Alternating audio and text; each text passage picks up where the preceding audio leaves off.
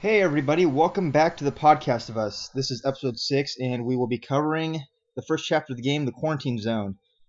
In this chapter, we get to see the man that Joel has become molded into over 20 years of hardship, as long as we get to meet Tess, Marlene, and we kind of briefly get to see Ellie at the very end of the chapter. Through this chapter, you kind of just run through the quarantine zone. You get your first introduction to spores. You get to see your first infected. You don't see any clickers or anything, but you kind of get a brief introduction, and you get to meet a few other human enemies and fight them. It's just kind of a bit of a tutorial on like the, controls of the game. Throughout this section, there's a lot of the same newspapers on the ground that you see in Left Behind and whatnot, and I really don't think there's going to be many changes in the newspapers throughout this game. There'll probably be a couple of changes because of the different locations. But they kind of cover the same thing. There's the aggravated elephant one and so on. Man that eats his own foot.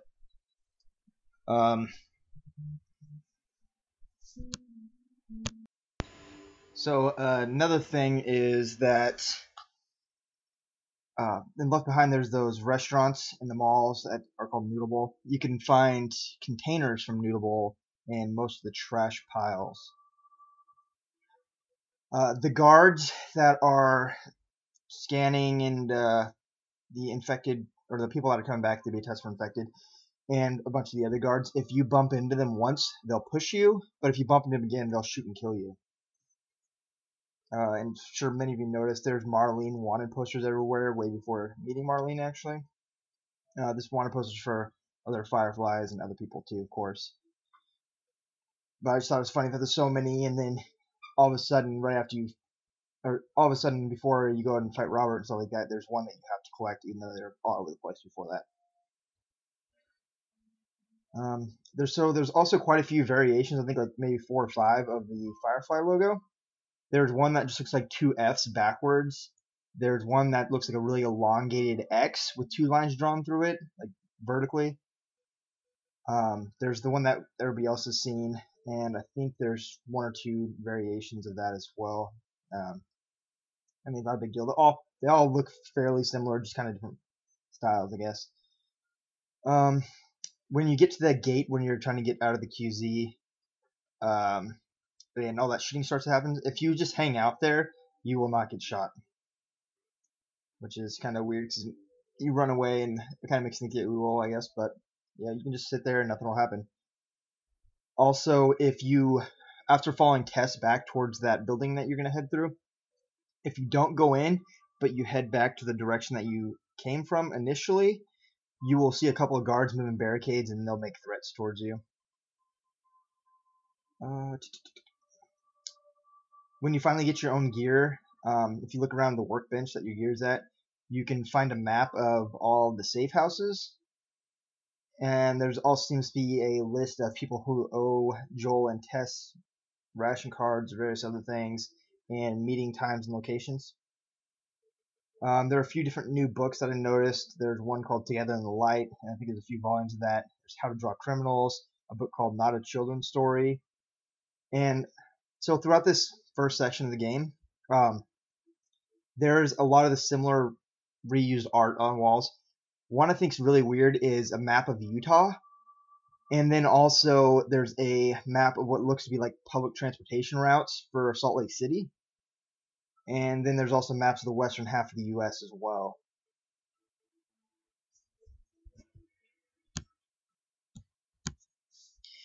And most of my reasoning for that being weird is that you start off in Boston, which I guess isn't a huge deal, but it's kind of weird to have Salt Lake City and Utah maps in that part of the game, I guess. Let's see here.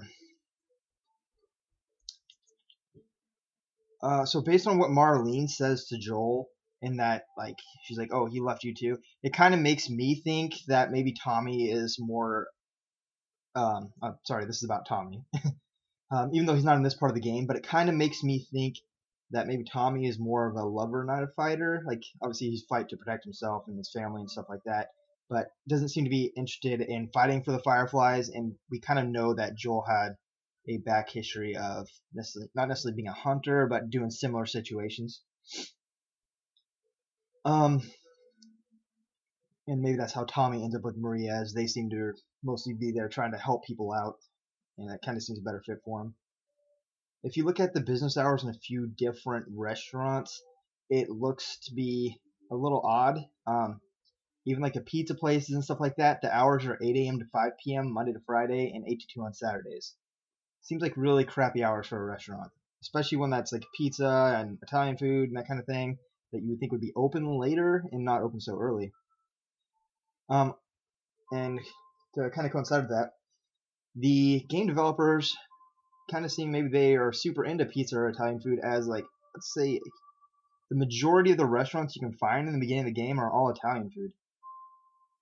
One of the pizzerias has a phone number. I guess a couple of phone numbers on them, but one of them you can like read clearly is 255104, and it's missing a number. It's not faded, hadn't fallen off. It was painted there. It just is missing one of the numbers. There's a parking lot you go to, and it says like $12 parking, but if you actually look at the signs in the booth, it's actually $17. And one of the other little things I noticed is after meeting Ellie, there's a part where you have to climb a fire escape. And once you're at the top of the fire escape, if you look across to the building across from you, you can see into one of the windows.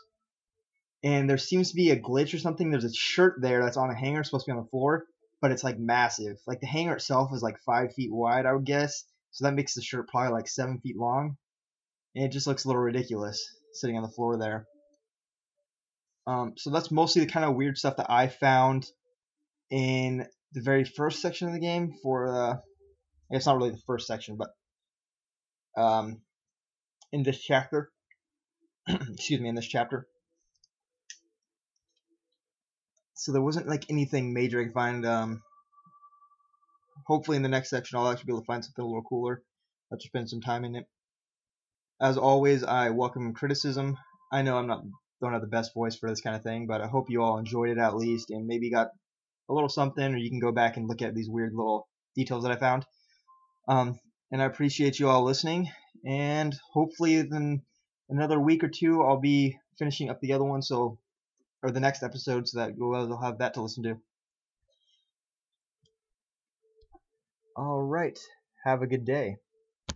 Oh, and before I forget, I am still doing the giveaway for the copy of the art book. If you are interested in that, go ahead and comment on one of my posts on either our gaming or our The Last of Us on Reddit. Anybody that comments on any of those, once we get to 100 plays on any of the episodes, I will consolidate all the names and we'll do a random drawing and somebody will win a copy of that.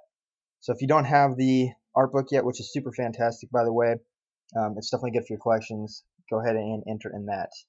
Alright, thanks again for listening.